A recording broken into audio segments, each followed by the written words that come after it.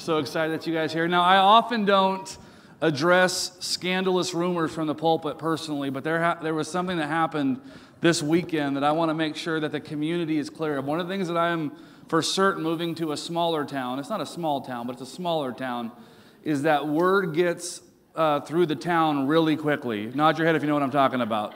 Rumors will fly here. I remember when I first came here, I think I had, literally 120 meetings the first month I was here. And I was sharing with a dear woman, she's the first person that I met with. And she said, "Pastor, can I pray with you about anything?" And I said, "Well, our refrigerator needs to come in, and we're just praying that that works." It wasn't 30 minutes later that my third meeting of the day came in, and someone said with tears in their eyes, "Heard about your fridge, we're praying for it right now." I realized very quickly that we were in a different kind of town than where we came from.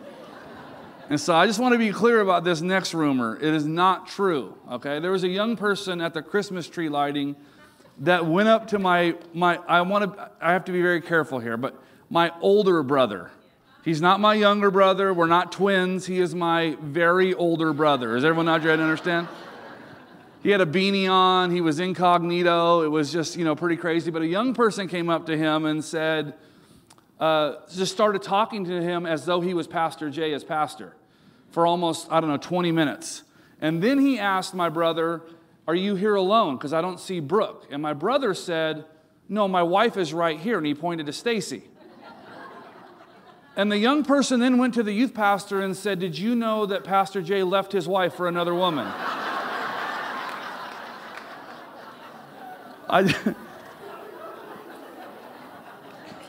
This is a problem in a small town. You know what I'm saying?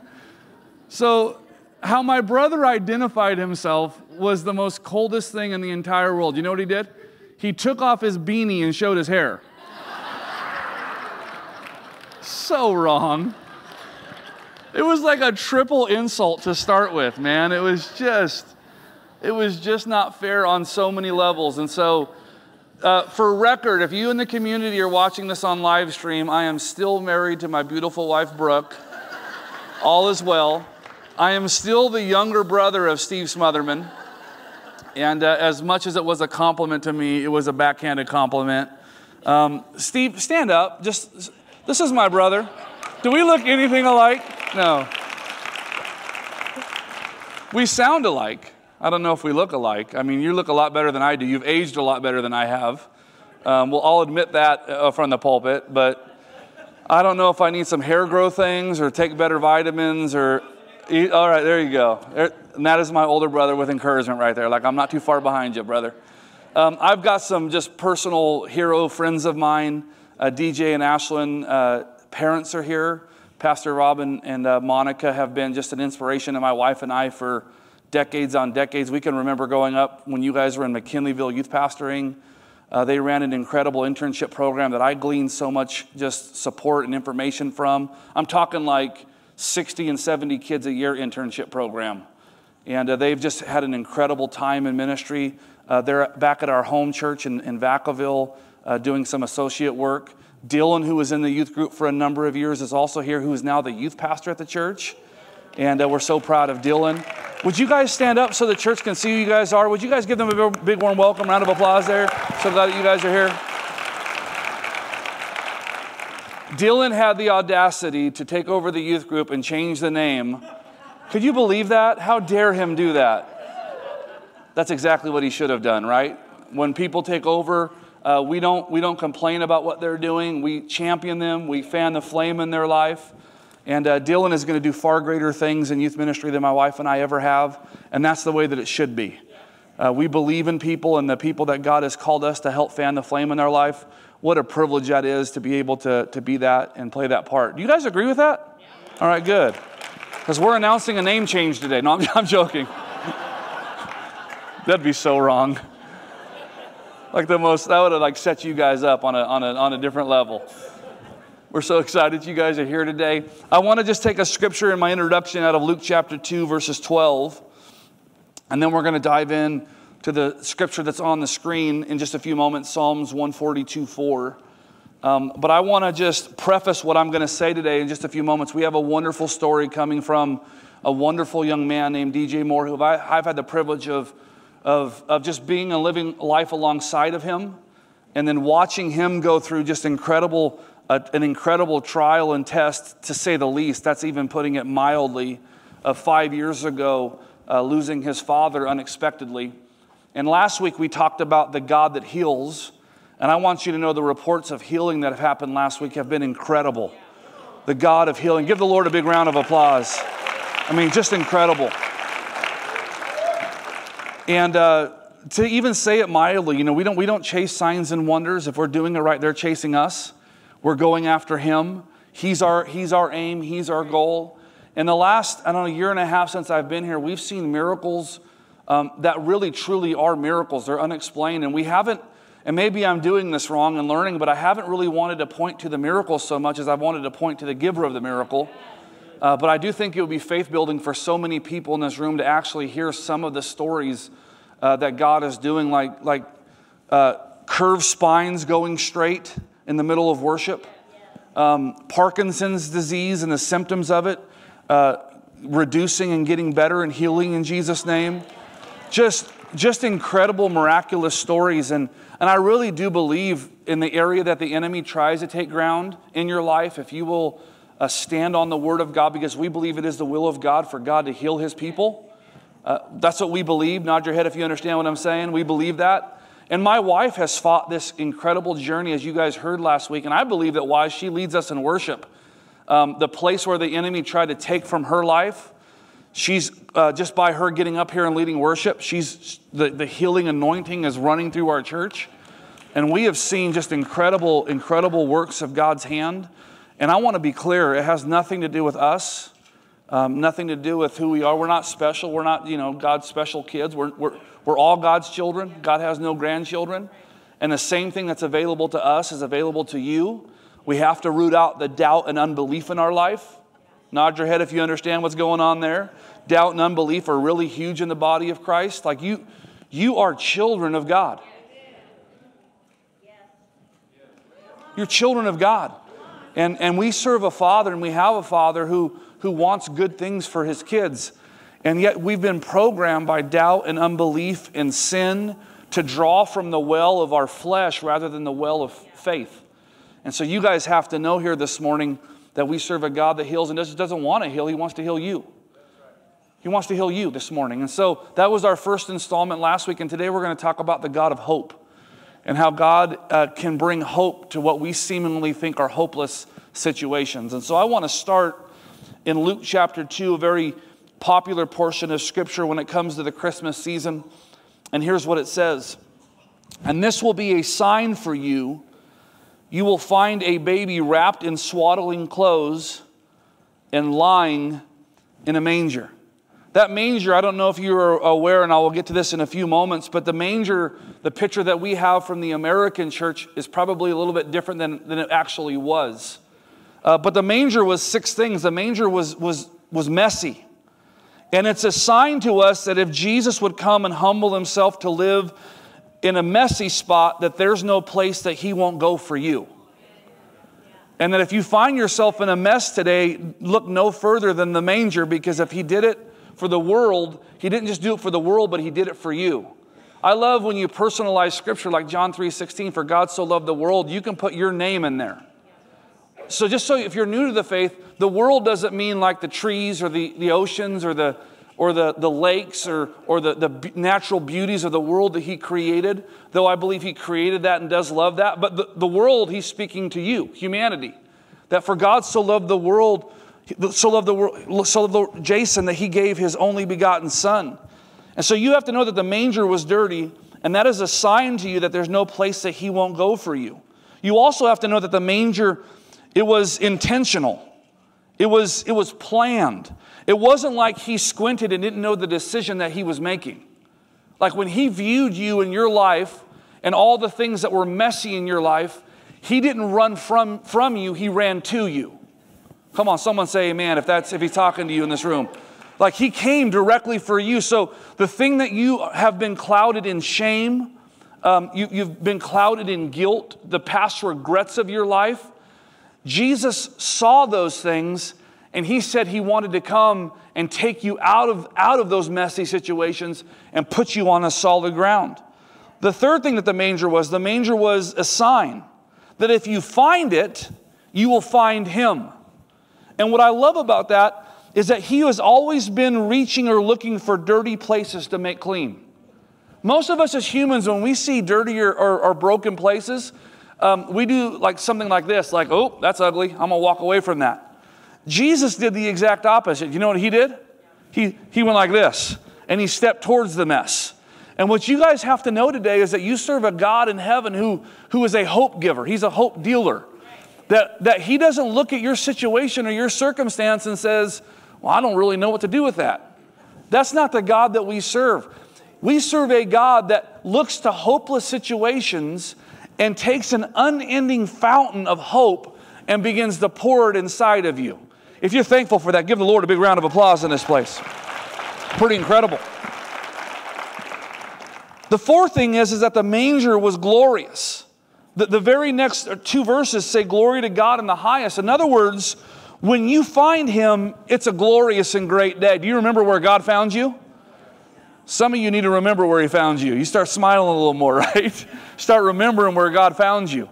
As Christians, the longer that we walk with Jesus, if we're not careful, we'll forget where he found us, and that will be a source of us not living in the joy that we're supposed to live in. You know, joy is a choice. It's not a circumstance. And if we'll remember where he found us, what he's took us from, what he's cleaned us up from, we're going to have a lot more compassion on ourselves and a lot more compassion on other people. Fifth is this: the manger is a way of discipleship. Where he goes, we go. So that if Jesus ran to the messy, don't you think as Christians we should run to the messy too? Come on, somebody. There should never be someone in the church that we look at and go, oh, they're too messy for God.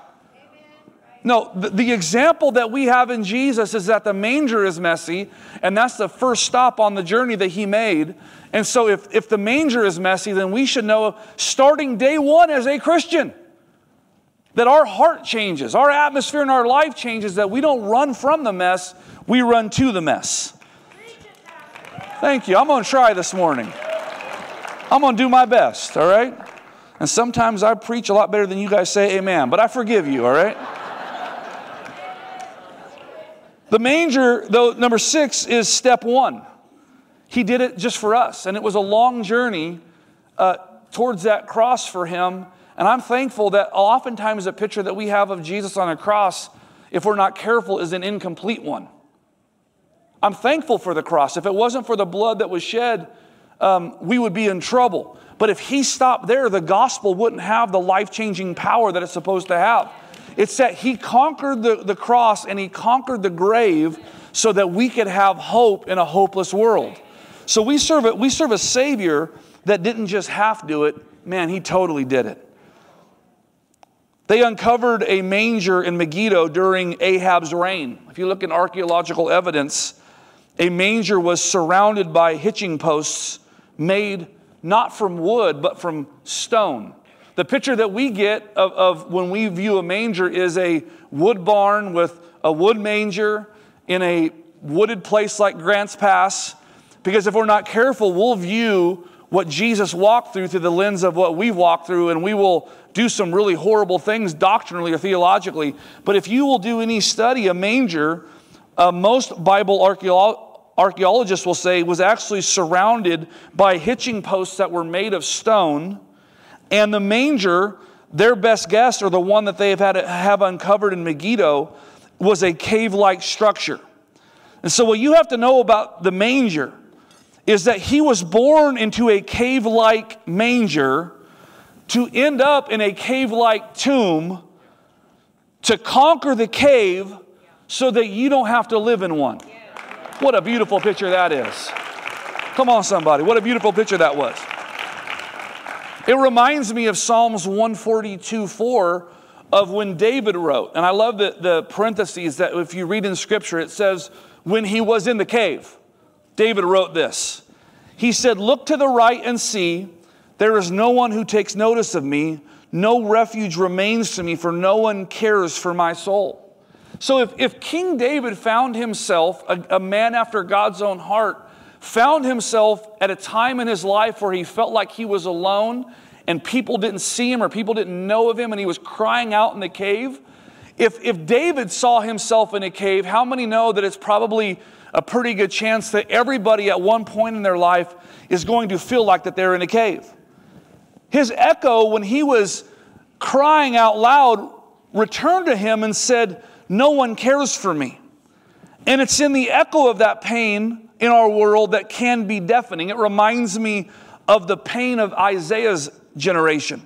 Isaiah 1:6 describes a generation of hurt. And here's what it says.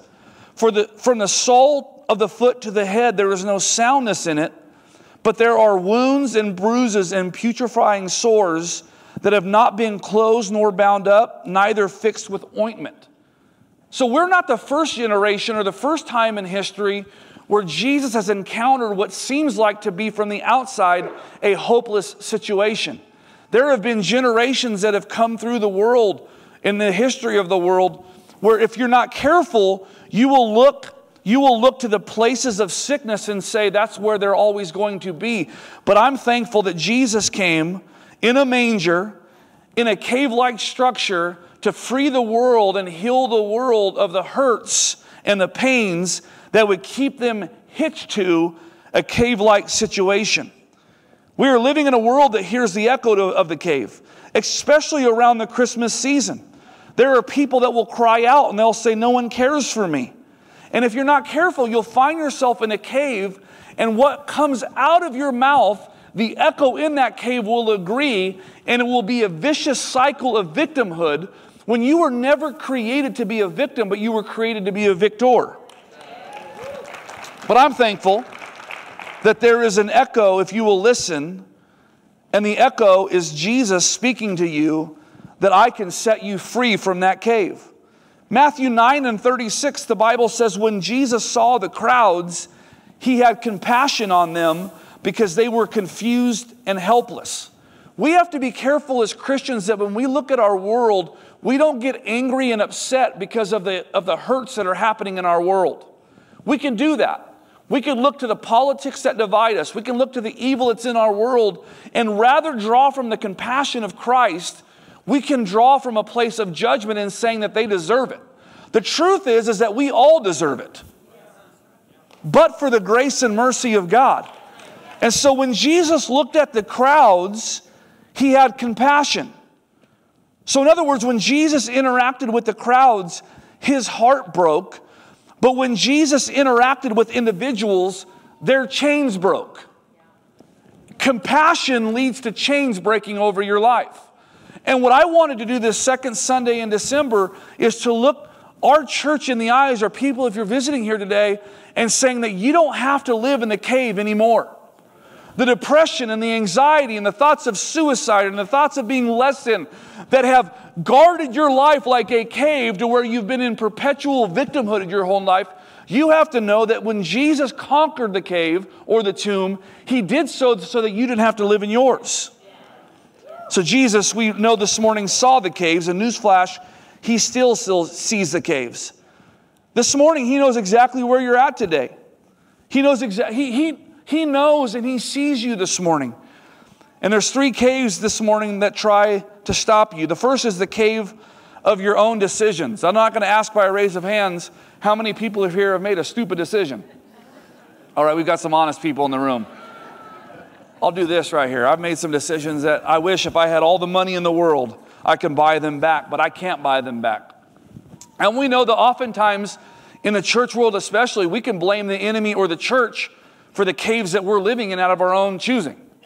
And we got to be careful that we don't blame someone else for the responsibilities of the caves that we're living in, knowing that, hey, some of our own choices have made them.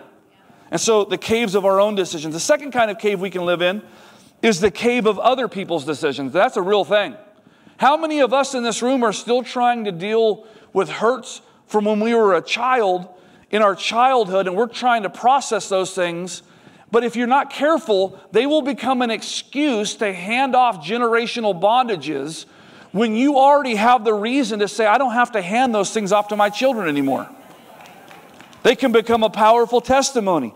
But it is true. And we're going to hear of a story today of stories today all throughout this week of how sometimes the cave of other people's decisions have caused us to live in our own cave. The third kind of cave is the cave of circumstance. And that kind of cave, if you're not careful, will bring crazy kinds of confusion. Why did it happen to me? If God loved me, why did this have to happen? And if you're not careful, deep in those caves, you will find a companion that will agree with your victimhood, that will make you feel good, and it will become your identity when, listen to me, Jesus didn't die so that you can agree to live in the cave. He died so that you can get out of the cave, because free people, in the end, free people. And so those wounds that we have, we've got to be careful. Here's what Proverbs 13:12 says. Hope deferred makes the heart sick, but when the desire comes, it becomes the tree of life. What I've been praying for specifically this morning is that a desire would spark in your heart as you begin to hear this story of hope, that if God can do it for him, then maybe he can do it for me. That spark that gets lit in the sight of who you are as a person, it comes from the Holy Spirit telling you that you don't have to live underneath the consequences of the cave any longer, that you can be free. I'm thankful that we live and serve a God that wants us to be free. We got to be careful this morning as Christians. Acts chapter 18 says the most dangerous kind of cave that we can live in is the cave of almost. You almost persuaded me. So many Christians come to the front step of being free and they stop because they identify with their victimhood a lot more than they do the victory found in Jesus. There are a lot of people in the church, and I'm one included. There's areas in my life today where I know the Lord wants me to prosper and live in a better place, but if I'm not careful, I will stop at the almost rather than the full victory that's found in Jesus. And so this morning you're going to hear a powerful story, a story of our Savior that's founded in hope. Donnie Moore was an incredible man and is an incredible influence in my life currently. There's not a day or week that goes by where I don't think about the impact that he's made. And the honor and privilege of being able to be a pastor to his son DJ, who just moved here 2 short months ago to join our church and help us reach as many young people as we can. And he'll tell you why he's here in a few moments. But I wanted to brag on Donnie just for a few moments and show a wonderful clip so you guys can get just a picture of your mind what a dynamic man that he was and is and the influence that he's had. But DJ is going to talk to you about the last 5 years of his life of unexpectedly losing a loved one and what that has meant, how the Christmas season has changed, how the holidays have changed, how his life has changed. When you have those anchors that are in your life that for no fault of your own, they pass away and they go to heaven. What is it that you're supposed to do, and how did he find himself at a place of hope and being able to dream about the future?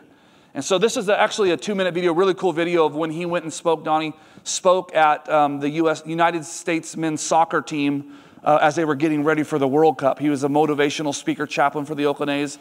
But I want to be clear, this story is less about Donnie, and it's more about DJ teaching us today from his own experience of what it's like to pick yourself up by the bootstraps with the power of the Holy Spirit in your life to be able to forge ahead when you feel like you found yourself in a cave.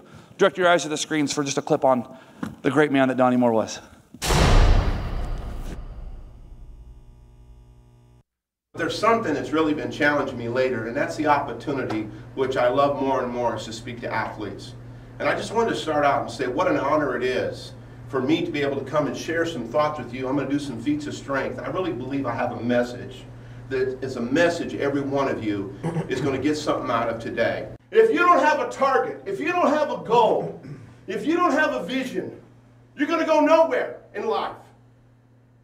If you don't have a goal and a dream, someone else is going to use you to reach their goals and dreams. I think his words were very powerful, and I think everyone really appreciated it and took a lot from his speech. I think there are a few quotes that stood out to everyone, and everyone took a little bit of something from it, and I think it was definitely very beneficial.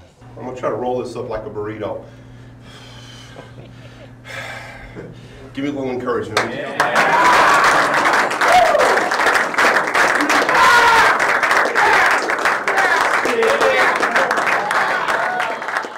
Moore was, he was definitely something special. I've never had a talk like that, where they do kind of those little cool strength examples, but it was an experience. It was a lot of fun.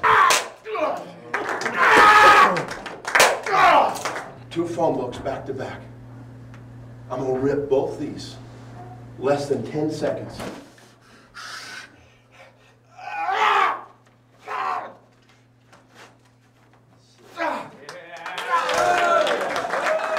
I'm still trying to figure out how he did all that, especially with the phone books, and it was pretty crazy, but really special, and it's a testament to how he trains and how he believes himself. It's pretty awesome.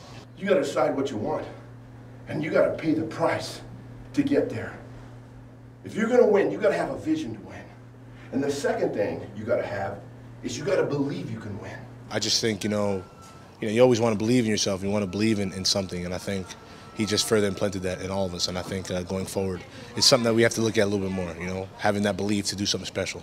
And when you have that, you never know. Because whatever your mind can conceive, your heart believe, you can achieve. Good morning. Check. Good morning. I just want you to know that if, for those of you that are here, if you are a youth student at Donnie Moore's camps and seeing him rip those phone books, you get a little intimidated. I'm not going to lie. I was at a handful of his camps, but also being able to go run up to the front and try to grab his frying pans and have him sign it afterwards because it was the coolest thing of all time. But my goodness, Donnie Moore, what an inspiration he was to so many. I'm here with my good friend, and just to be able to brag on him for a quick moment. I'm going to let you guys know right now, I will not be doing any of what you just saw. I got my mother's bone structure, my dad's eyebrows, so. Dad's eyebrows, mom's bone structure. A little bit of his hair. I think that's a win-win scenario. But this man right here is a really good friend of mine. I've been able to walk through a handful of seasons with this young man, and to be able to call him a really good dear friend of mine is something that I cherish. And so to be able to officially launch into this and to be able to have him be able to share it, you're not going to be able to hear from me too much today. We're going to pose some questions for DJ to be able to talk about where he found himself. But DJ, before we get into the meat and potatoes of this message, can you just kind of share about yourself, your wife, why are you here? How do you find yourself in Grants Pass? Let me give you some context very briefly about what you just saw. We had a video. My dad was an evangelist. He traveled around all of California, most of the United States. He did school assemblies for the youth. He ran youth camps. He also spoke to the Oakland A's. He was their chaplain for 30 years. He also did Madness, as you can see, motivational speaking for sports teams. So he was a very dynamic guy, and he would go and he would motivate these teams. And then oftentimes afterwards, when the cameras were off, he wouldn't go there with the purpose of preaching the gospel, but who knows that we carry the gospel in us. And then he'd have opportunities to minister to these athletes, pray for them. It was amazing at my dad's funeral. There was actually a lot of former Oakland A's baseball players that came who had been ministered by my father. But I thought I'd explain the context there, because you're like, if you were expecting to see a guy preaching in a church and you saw a guy in a jumpsuit Who ripping is yelling things, on the screen? it could be a tad confusing. Anyway, yeah, my name's DJ. My beautiful wife is there. You saw her singing. Ashton, stand up. Show everyone.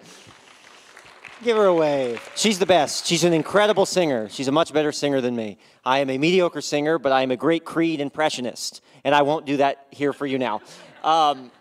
Maybe I will. We'll see where the night goes. My wife and I moved here 2 months ago.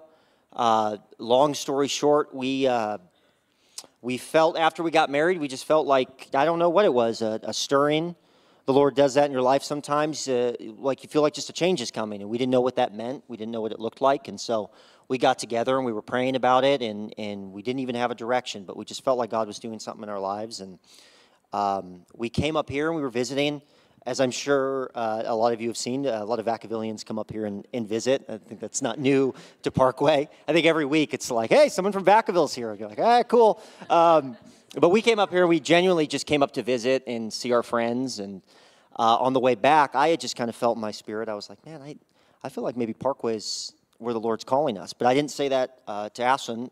I just kind of kept that in my spirit, and I said, Lord, if Parkway is where we're supposed to go, would you speak that to my wife where she feels that in her spirit?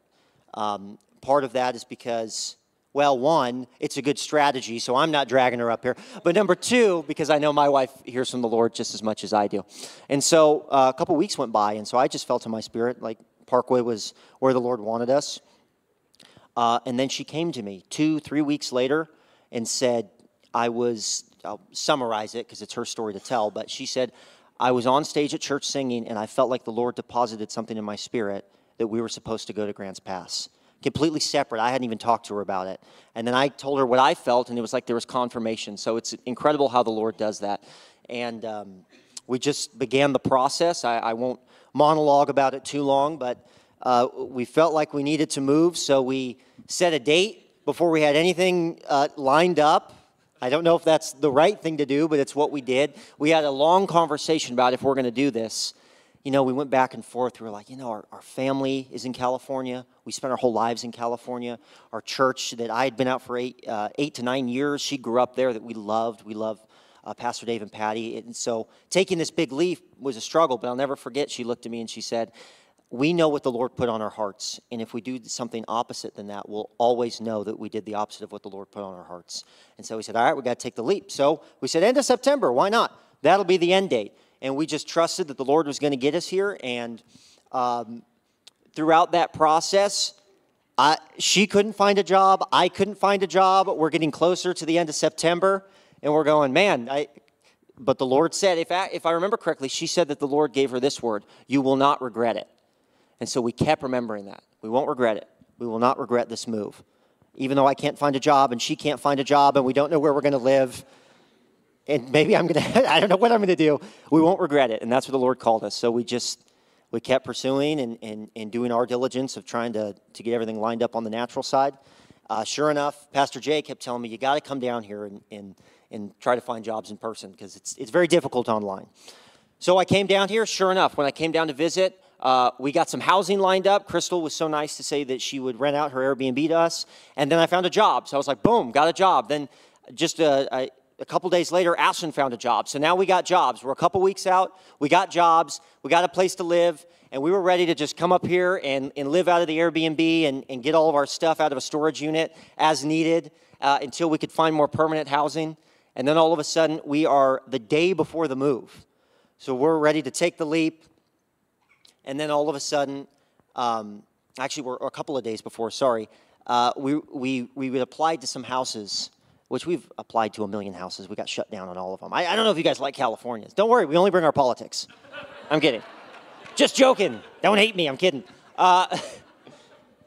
So we couldn't find any housing. We kept just getting denied. And so we applied Tuesday night, just kind of threw it out there. Hey, this is a nice little 3-bedroom, 2-bath place to rent, a lot bigger than our dinky apartment in California, a lot cheaper too. And it was incredible. The lady reached out to us and said, hey, you guys are from Vacaville? My sister's from Vacaville. We own the Dutch Bros down in Vacaville. So what a connection that is, God lining things up. So we applied, but we didn't have our hopes too high because you never know. And all of a sudden, Friday night, the day before the move, she gives us a call and says, you guys got applied for the house. You can move in tomorrow. I'll meet you there and give you the keys. And so it was incredible. It's a very short, compressed version, but there were some stresses along the way at a certain point, both of our jobs knew we were moving before we had jobs lined up. I do not recommend that, but it was a bit stressful. But sure enough, God connected the dots, place to live, got us jobs, and now we're down here. And we're so excited to be here. I haven't had the privilege of meeting all you guys. We've spent a lot of time with the youth because we've done a lot of youth ministry back at Harvest with Pastor Brooke and Jay. That's really where our heart is. And if there's anything I can say as to why we moved down here, it's just to help Parkway just reach this community. We love people. We love young people. I'm working right now for Cliff Woodruff, and I work with Terry. Me and Terry have a good time. And me and Terry, we're doing a demo job out in Medford. And we're demoing this old house. And when we went into the house, you could tell it was a rough situation. I don't know the details, but there was an eviction. It was a whole mess. So we're demoing out this really rundown house. And you could tell that, there were some kids who had lived there. And, that was kind of breaking my heart. I think, man, it's so sad that some young people had to live in really tough circumstances. And it was interesting as we started to take some of the door jambs out. I'm going somewhere with this. I took the door jambs out in one of the kids' bedrooms. Someone said, hey, we found note cards tucked behind the door jambs that this young lady had written on, and it was her diary. and we got a window into what her life was like in that home. And it was not good. It was a lot of hurt, a lot of pain, a lot of I wish I wasn't alive, a lot of my dad's bad to me, things like that. You can get the picture. And I was standing here in that house, and my heart broke. And it was signed 2010. And I thought, man, I wish someone would have knocked on that door and just pulled that young lady out of there and said, there's a church that loves you. There's a God that loves you. And you don't have to live in these circumstances. You don't have to let this be your identity. Give her some hope, what we're talking about today. Hope. And it just broke my heart, and I said a prayer for her. I don't know where she's at, but I don't say that to be a bummer or to give any credence to the enemy. I say that to say that's why we're here. And that's why I know you guys, we're all here to help people like that, young people like that, adults like that are living in bondage of the enemy, and they just need Jesus. And so that's why me and my wife are here. So. Yeah, so now that you've heard some context about DJ and Ashlyn, kind of what they've been a part of with Pastor Jason's ministry, and then also being able to serve at their church and why they're here, we're going to be able to go into, and again, I want to preface it by saying that this is roughly about 5 years of a story of DJ and his walk. And to be able to try to get this all into one small little snippet is going to be a little difficult, but please do me a huge favor. Please listen in. For those of you that are inside this room, there might be an opportunity at the end of the service today where you say, hey, I might be in one of those caves. I might be in those caves right now, and DJ's going to be able to share just some practical ways about how to be able to get out of those. But DJ, if you don't mind, just being able to share your story, again, as best as you can within the next few moments of just what you went through, kind of what that process was like, and just kind of share a little bit. Excuse me if I'm fidgety. Typically I pace around quite a bit, so getting seated, you might see my foot tapping a lot. Our story, my wife and I's story, and my story of my family. I want to start by saying I'm not sitting up here as a victim. I'm not sitting up here as the sad boy. Everyone feel bad for DJ. He had a tough time. I know a lot of people have tough times. I'm just here to say that 5 years ago, I was in a real dark place in subsequent years, and I'm not up here as any kind of perfection. I'm up here to say that Jesus is hope, and Jesus can bring us out of any circumstance that you're in. I don't know what you're going through right now, but my hope is not in me or in anything else. My hope is found in Christ. And so my hope is that you'll look to him today, not to me, not to DJ, not to Chase, not to Pastor Jay. We're looking to him today. So, yeah, my dad was an evangelist, not to speak completely about him, but it adds context to the story. My dad was an evangelist, and our whole life was just really built around his ministry in a very positive way with the youth camps, and I had the privilege to travel around a lot with him and do school assemblies, see people that were in hurting situations, see them be delivered. Just a really blessed childhood to grow up in. On the other side of that, my father also struggled with clinical depression. And one of the incredible things about that is that's a great testament that it doesn't matter what you deal with on a personal level, whatever your circumstance, whatever the enemy tries to put on you, you can still do incredible things for God. Those labels, they don't matter. But that was something that my father struggled with. And in 2008, he struggled real bad, but through some doctors and this and that, he didn't struggle with it for 10 years after. He was healed on one aspect of it. Also, they had him on proper medication and stuff to help him that he eventually weaned off of, and then he didn't battle with that. And so that was just a huge blessing, and he always, even going through that, was just such a prolific speaker and always a minister of the gospel. And again, I'm trying to be concise. I'm not trying to bore you either with details and such, but my family was going through a tough time in 2016-17 time frame. There were some people, just to sum it up, there were some people that were going after my father's ministry. And they were going after him, and they had some ill intent. And that was a big stress on my family. It was a big stress on my father. On top of that, around that time frame, because of that, his depression came back, and he started struggling again. And there's a lot going on there. And my dad was struggling. My dad was having a hard time, and it was hard to see him. You saw that guy up there. I never saw my dad in a moment of weakness. He was a strong man. Even when he struggled in 2008, he was strong. He held. My mom and I talk about this all the time. He loved the Lord. He loved to spend time with the Lord. I would go out in his weight room, and he would just be on his face praying. And that was his strength. But in this season, he was just struggling, as we all do. And in order to help him, the doctors prescribed him some other medication. He had some stuff going on with his heart. And so he couldn't use any of the stuff that had helped him in the past. And you've seen ads, and they say, this medication may give you suicidal thoughts and tendencies. Well, that's what happened. And my father, when they gave him that stuff, it was hard, and it made it worse. And the strong man that I knew was struggling bad. And I just remember praying for my dad.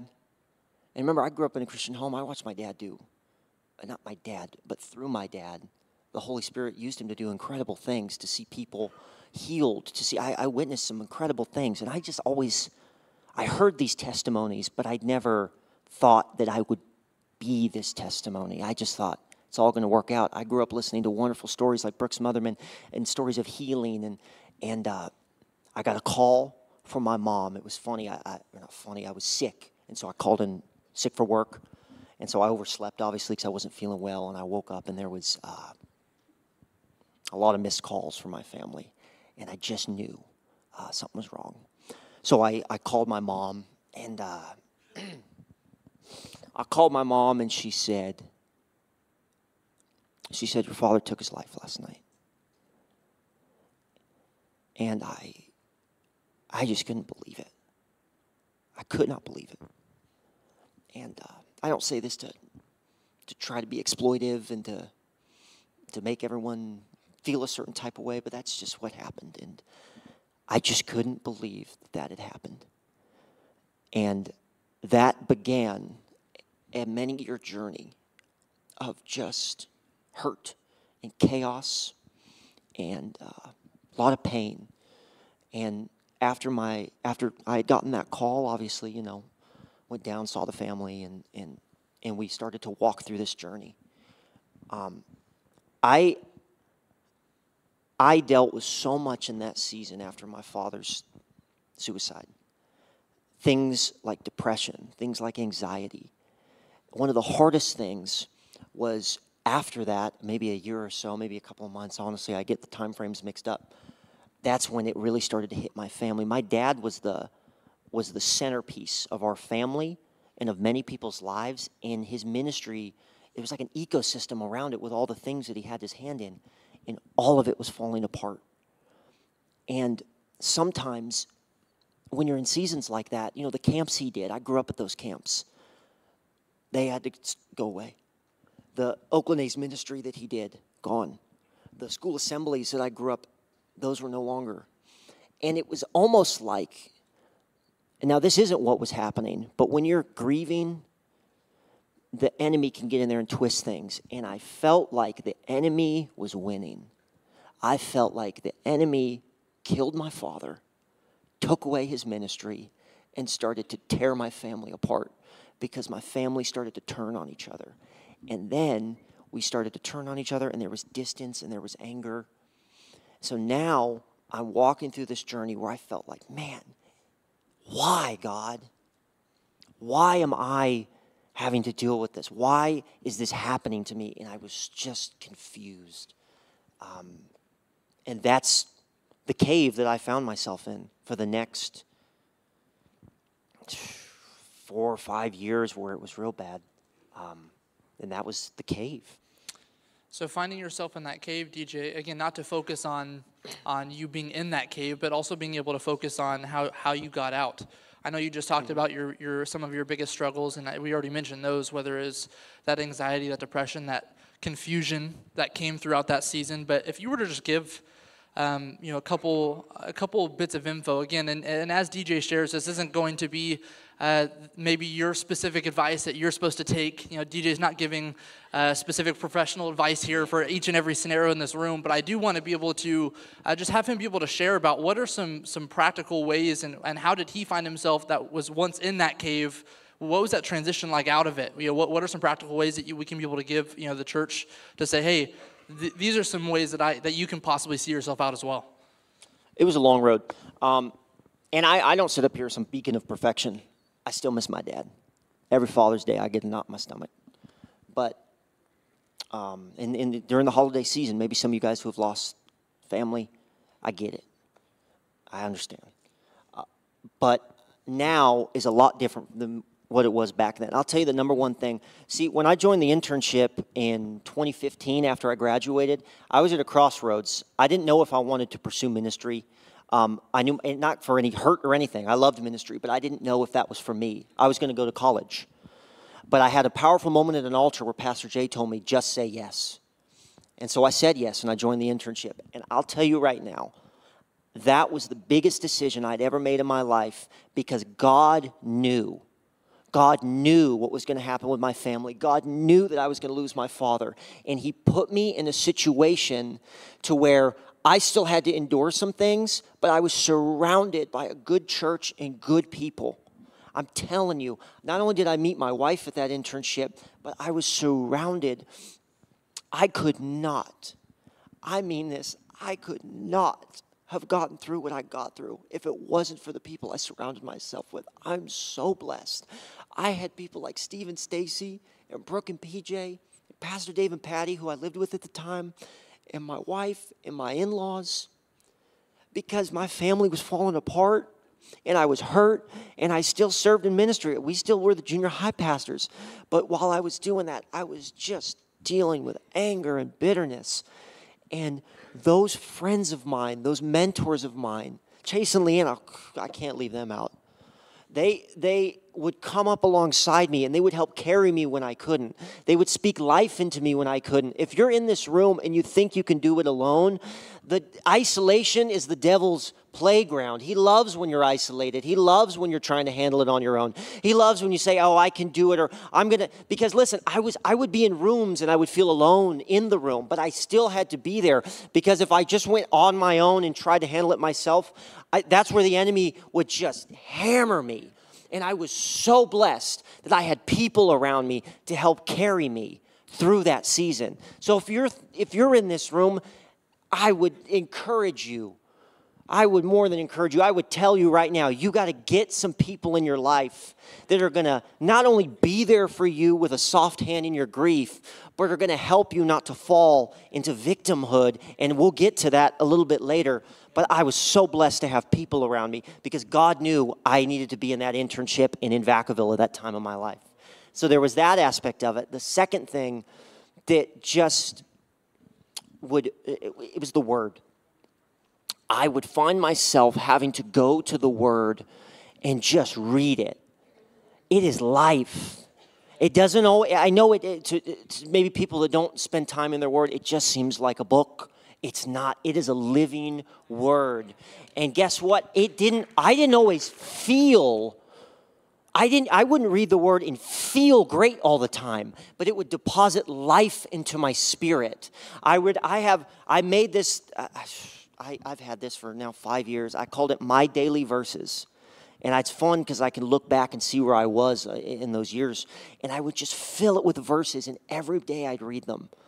And I didn't even always want to read it, but I forced myself. It starts off with this, Matthew. Come to me, all who are weary and burdened, and I will give you rest.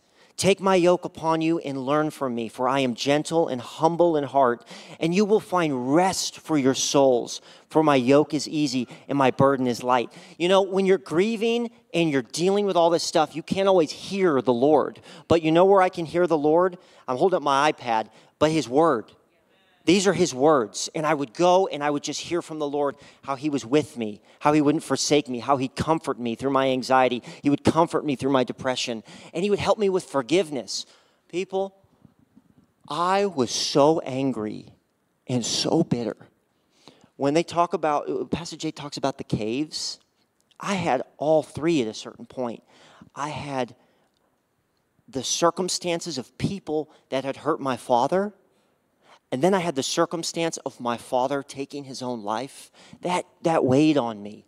And then at the end, I started struggling in my own decisions. And I was in these caves, and I was angry, and I was bitter. But I would go to the Word, and what does the Word say? It says, forgive lest you be forgiven. I would read that, and I would say, wow, it's harsh. And it sounds harsh, because us as people, we just think, loyalty is a big word. You got to stay loyal, and you got to fight for this, and you got to, and it's almost like righteous indignation you hear a lot. Like, you would hear these phrases as an excuse to stay angry and bitter towards people. But bitterness is a poison. It will kill you. You might think you're bitter for the right reason. You might think you're angry for the right reason. You might have been hurt in this room and think, I have every right to be upset with that person. I have every right, and you might have a right in the natural. You might be correct, but you can't live with it, and it's not right based on the Word of God. You have to give that thing to the Lord and allow Him to work in your life. Because when I say you forgive so that God will forgive us, basically what I took out of that, and I'm no expert, but what I took out of it was, why would I ask God to forgive me of every dirty, rotten, nasty thing I've ever done or thought? But I won't extend that forgiveness to others. So I hold God to a higher standard than I will hold myself. God forgive me, but I won't forgive others. And that's not how it works. And I'm not yelling out of anger. I'm yelling out of passion, because I'm telling you right now, it will kill you. I watched people in my life that were angry for the right reasons, and then all of a sudden it came full circle where there was anger towards the people they love. So it's like a wildfire. The enemy's going to use it, and he's going to sow discord amongst the brother with it. I'm not trying to forgive. You got to forgive. So that's what I was dealing with. I was dealing with forgiveness and going to my word, and it was helping me walk through that process. What does it look like to forgive? What does it look like to say that these people may have done me wrong, or this situation? Forgiving doesn't mean that what was done to you was right. It means that I'm not going to hold on to it any longer. I'm not going to allow it to plague my spirit. I'm going to give that to God. That answer your question? I can start. Yeah, no, that's great. I start going rogue. No, wonderful, wonderful. And again, I know that you've mentioned too, you've got one more point coming up to officially conclude us. But if the band can be able to come back up, and if you guys can just do me a huge favor, can you stand all across your feet, all across this room? DJ is getting ready to lead us into this last point. But I want you guys to know, to be able to grasp onto this, and DJ is going to get us to a point where he's going to be able to offer those that might be finding themselves in a cave to say, hey, I need to get out. And for those of you that are saying, hey, maybe it's that sense of community, I need to be able to apply that right now. Maybe for those of you in this room where it says, hey, I need to be able to go dive into my word more, or maybe even this third point that DJ is about to bring up, I just encourage you to be able to lean into this moment, would you? We've got roughly about 5 to 6 more minutes here, but do not allow yourself to find yourself out of this cave walking out of this building this morning. Yes. Just listen as DJ gets ready to complete this thoughts that he has, and to watch us be able to hopefully be able to be walking out of here with some hope rather than the latter. So here's where I found myself. And I forgive me, I haven't really shared publicly my testimony or kind of what I walked through in a while. So I'm a tad scatterbrained, but I'm going to try to bring it home here. Here's where I found myself. I found myself for a couple of years, I was hurting, I was angry, I was depressed. A lot of it was internal. A lot of it I didn't show a lot of people except for certain, and it was just a struggle. And I was so blessed to have wonderful people surround me and help carry me. But the problem is, everything good also has a flip side to the coin. And the good thing about having people surround you and carry you is that they're there for you. The problem is, over time, you start to rely on other people to do everything as far as bring you to the Lord. I relied on the people in my life to bring me to God, to help me make right decisions. I wasn't standing on my own 2 feet. I started, and very subtly, I started to become a victim. I started to let my father's death, my father's suicide, my family discord that was just killing me, I allowed it to become an identity for me. And it got to a place where the people that loved me still loved me, but I started after 1 year, 2 year, 3 years, around that 2020, 2021, you all remember that? COVID was something we heard of. Around that time frame, I was just tired and I was struggling. And I thought, I was in my word, but after a while I started to pull back, and I just started slipping. I started struggling. I wasn't in my word as much as I should be, and I just relied on Steve Smotherman and my in-laws and Pastor Jay and these wonderful people in my life. They started to become God for me. I wasn't going to the Lord. I was I don't know. I was a mess. And at that time, Ashlyn and I had actually broken up for a short period of time. And I was just lost. I was just like, I found myself to where I had just kind of become this person that I didn't think I would be. And I thought I was doing well, but slowly but surely I just started to kind of go off the path. And long story short, I came home one night, and Ashlyn had brought a bunch of the stuff that I'd given her over the years of dating, you know, that kind of thing, a box of my stuff, and left it in my room. And I came home one night, and all of the stuff was in my room. And I'll never forget this. I'll never forget this. I have not heard the audible voice of God a whole lot in my life. I felt things. I felt, you know, the leading of the Holy Spirit. But I'll tell you right now, as sure as I'm standing here, this is one of the few times I have heard the voice of the Lord. And he said two things to me.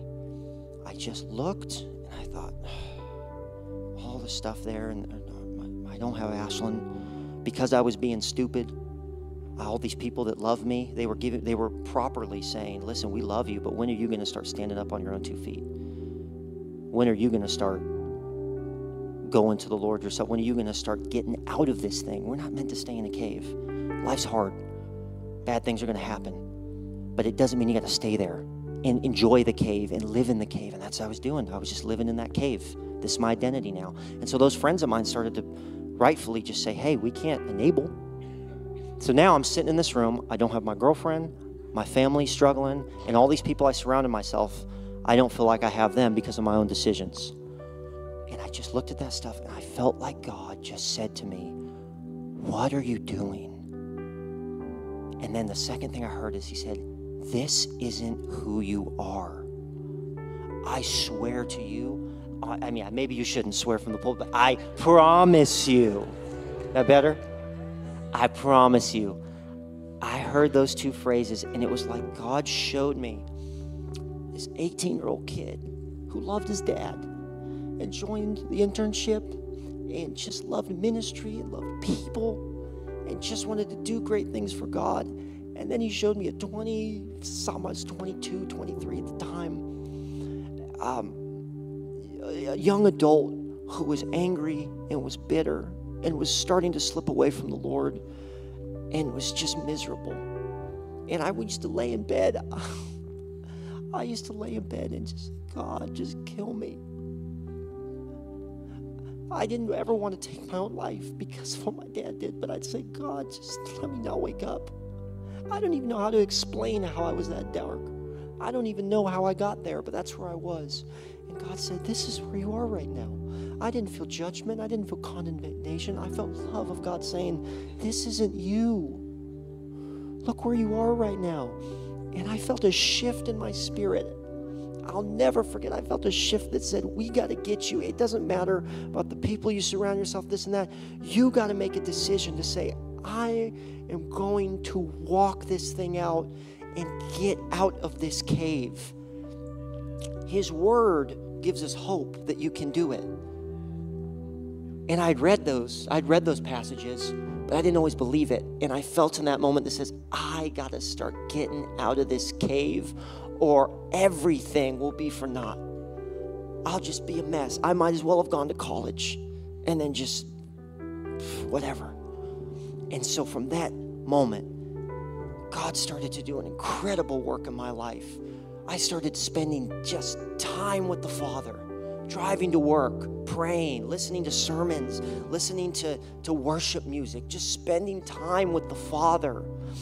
Did it mean that I didn't feel sad sometimes? By no means. There's still moments of struggle, but I felt like God was close to me. I felt his arms around me. I felt him walking me out of this place of pain, this place of depression, this place of grief. And I didn't always understand it. And on the flip side, my family started to reunite. My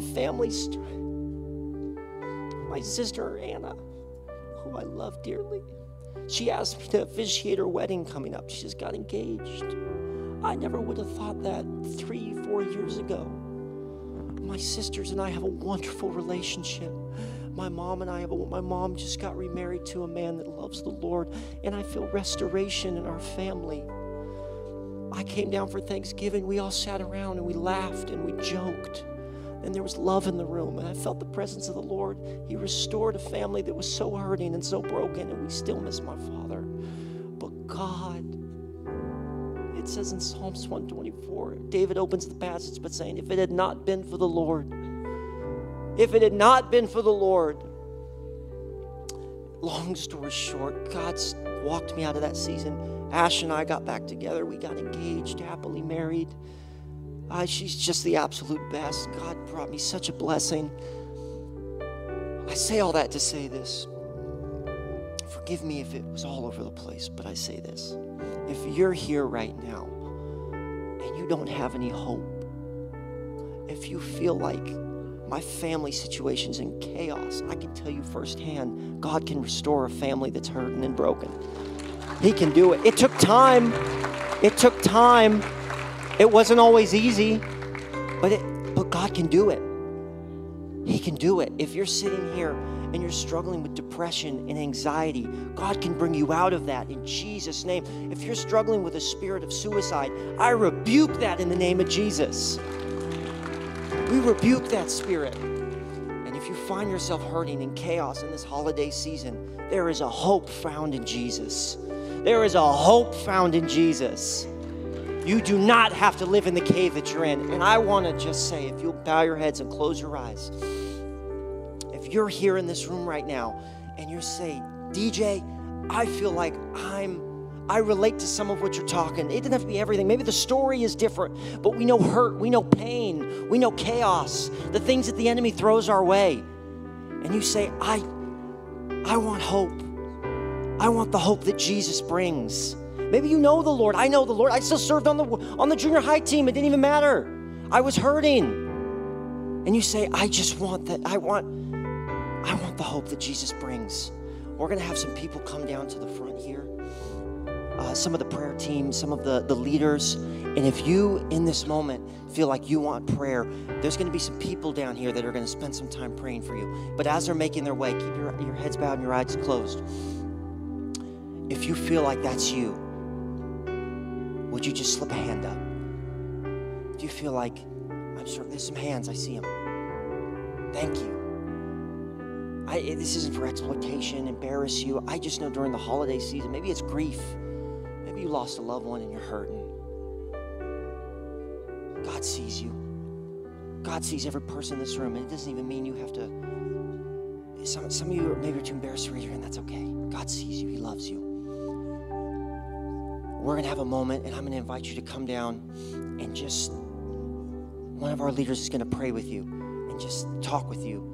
And I'll be down here too, and we're just going to pray and just ask that God would be with you in this season, that he would bring you out of this cave, that the steps that need to be taken. I was reading Peter, one of my favorite verses. It says, I'll read it right now. Hold on. Let me pull it up. I don't know off the top of my head. Forgive me for that. Do not repay evil with evil or insult with insult, but on the contrary, repay evil with blessing, because to this you were called, so that you may inherit a blessing. For whoever would love life and see good days, we all want to love life and see good days, keep their tongue from evil and their lips from deceitful speech. And I love this right here. This is what I'll close out with. They must turn from evil and do good. Seek peace and pursue it. God's part and our part. We have to seek peace. We have to pursue peace. We have to go after peace. It's almost like a contradiction. You got to fight for peace, but you do. And if you want to fight for peace, if you want the hope that only Jesus can bring, come down and the band's going to play and we're just going to pray for you.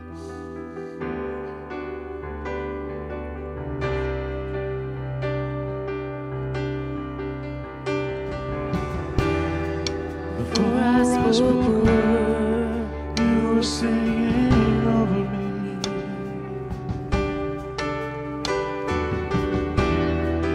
You've been so good to me.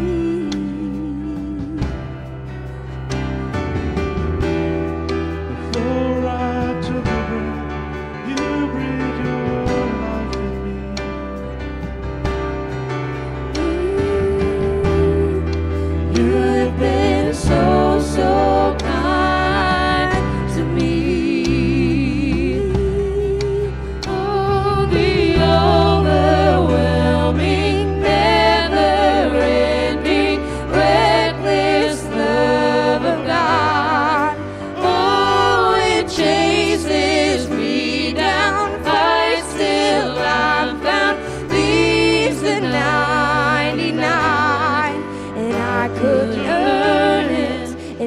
don't deserve it, still you give yourself away.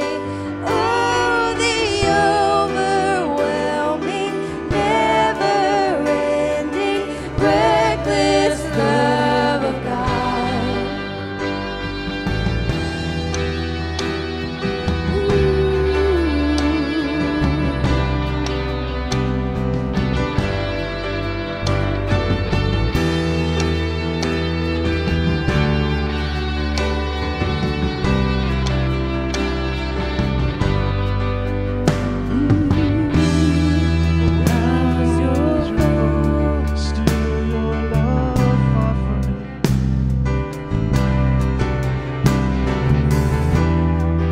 You have been so, so good to me.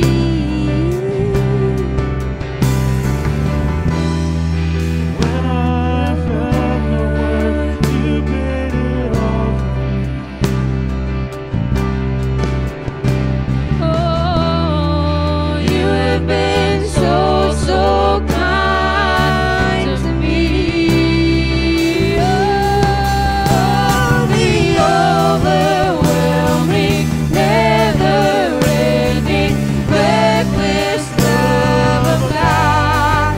Oh, it chases me down, but still I'm found and leaves the 99. And I could earn it, I don't deserve it, still you give yourself away.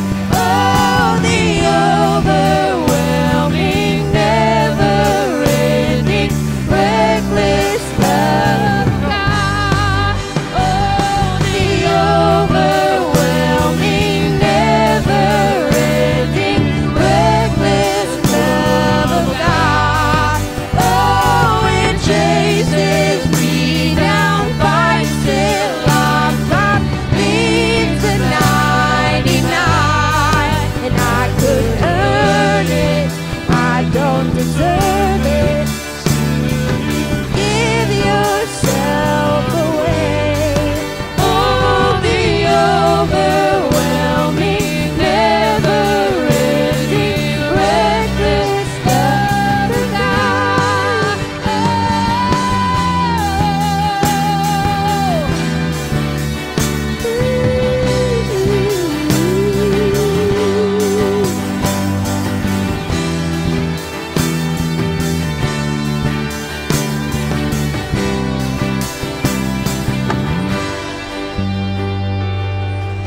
There's no shadow you won't light up, mountain you won't climb up, coming after me. Just check.